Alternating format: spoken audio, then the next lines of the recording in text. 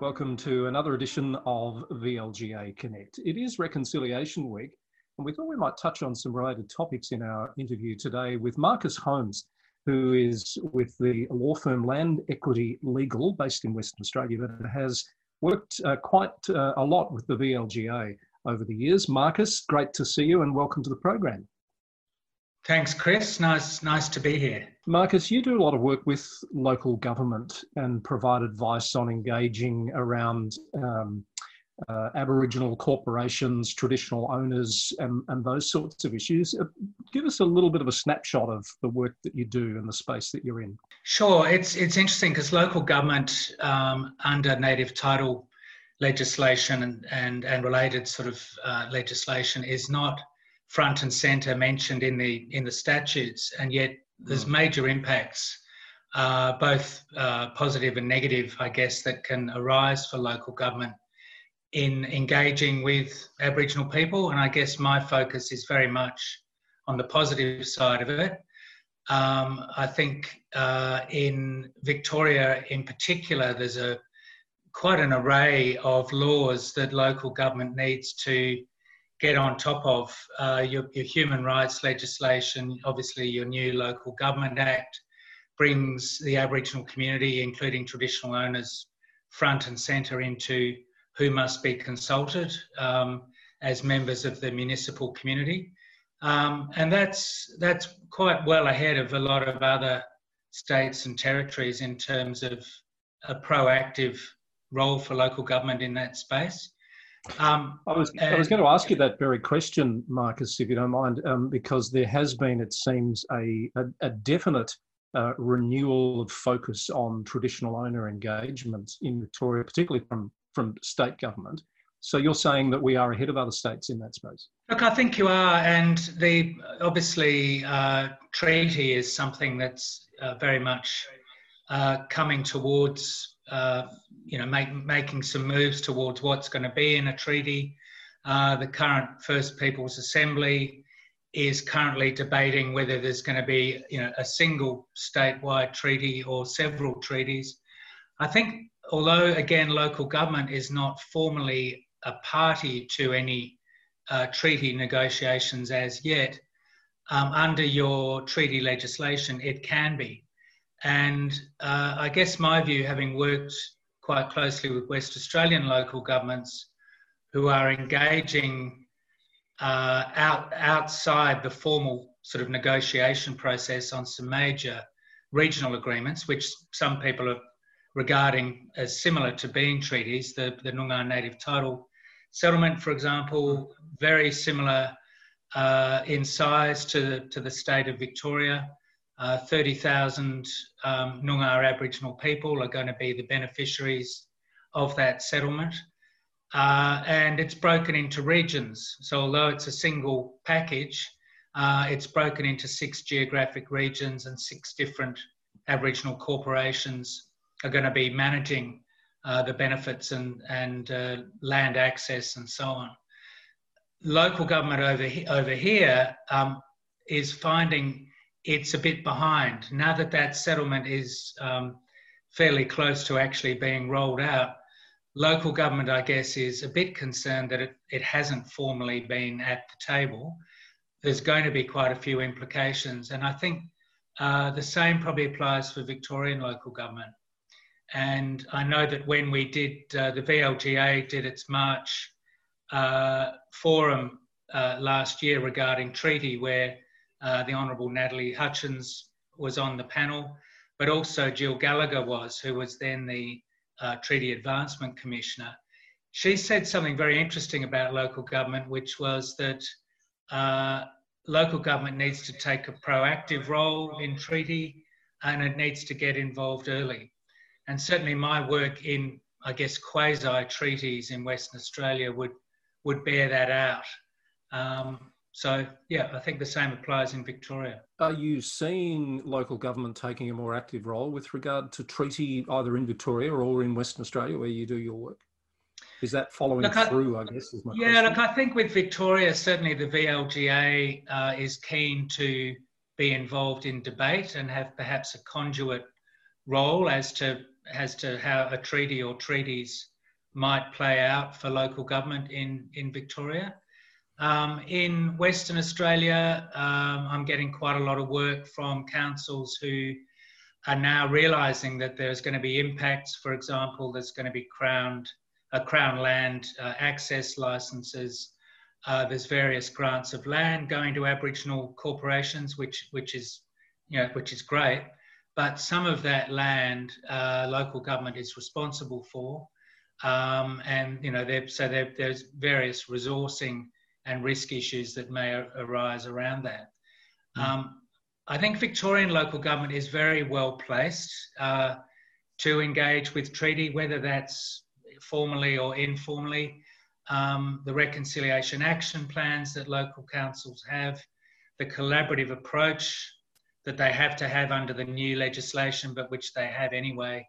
I think all of those are good grounding for some positive engagement with treaty in Victoria. Marcus, how has your work been impacted by COVID-19? What are you seeing in relation to these traditional owner groups and Aboriginal corporations? Oh, look, I think things are, certainly in Western Australia, things are carrying on, albeit at a safer and slower pace. Our regional communities are still very much locked away, and entering into those communities and leaving them has very strict rules around it, as is right and proper, given the vulnerability of particularly Aboriginal elders to COVID. The Native Title Tribunal has slowed down its activity around negotiation with mining companies and other proponents. Boards of corporations are getting used to Zoom. I think we're all finding Zoom has a sort of artificiality about it, which I know that you can go through a 2-hour Zoom meeting and it's like a whole day's face-to-face meeting in terms of how tired you are afterwards, which is a strange phenomenon. And but I think their main concern, and Native Title corporations have had a bit of a leadership role, is getting supplies, medical supplies and food out to remote communities. So supermarket chains, trucking companies, state agencies and Aboriginal corporations have all been working very well in dealing with COVID and making sure the vulnerable are looked after as best they can be, so that's good. I imagine you see a fair bit of the work that councils do in developing and implementing their reconciliation action plans, and I wonder what observations you have on how far we've come in terms of the meaningfulness of that work in recent years. Look, I think, wearing my lawyer's hat, I think there's opportunities are missed in quite a few reconciliation action plans. A lot of them, while they're very important about engaging with the local Aboriginal community, they overlook the opportunity to engage more formally around perhaps agreement making, cultural heritage management in the local council area, developing Aboriginal heritage management plans, those kinds of things. So bringing, I guess, some of the statutory obligations that councils have into a reconciliation action plan and turning it more into a legal document. I think that is a bias of mine, I suppose, as a lawyer, that I think that those documents can be quite useful as a kind of risk management and planning tool. So I think probably you might see with treaty rolling out in Victoria in the coming years, reconciliation action plans may actually become an informal way of engaging with treaty. If there isn't some statewide engagement by local government in treaty, I think reconciliation action plans at their best can be a very good alternative forum for that kind of engagement.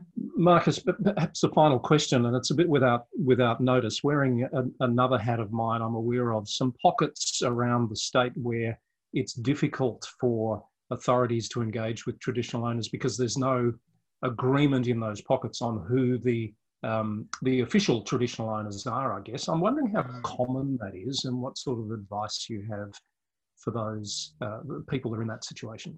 Look, it is quite common across Australia. Generally, the groups that have native title are often first in line to be consulted, and that's the case in Victoria.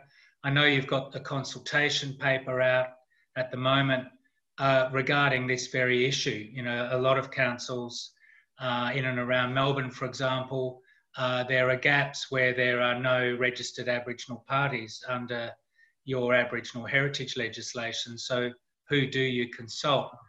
And I think sometimes the best course of action is to speak to heritage professionals, archaeologists and anthropologists, about who are the right people to speak for country. Local government, in my experience, is often well ahead of mining companies or state agencies about who's who and who does need to be consulted.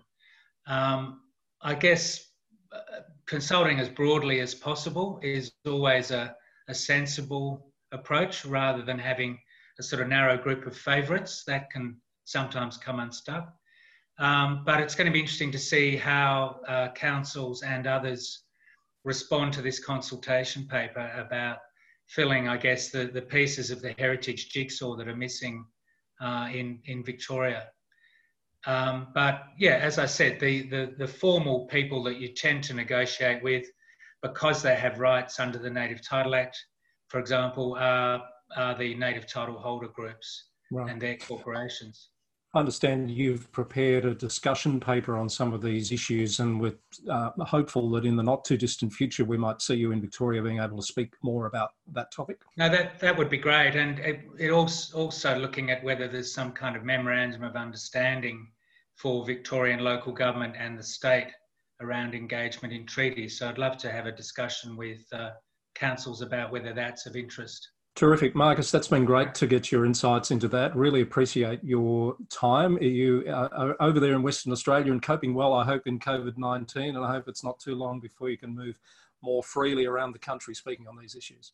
Thank you, Chris. No, thank you for having me this afternoon. That wraps up another episode of VLGA Connect. If you'd like to be part of future episodes, or if you have a story to share that might make for a future episode, we'd love to hear about it. Send us an email to vlga@vlga.org.au. See you again soon on VLGA Connect.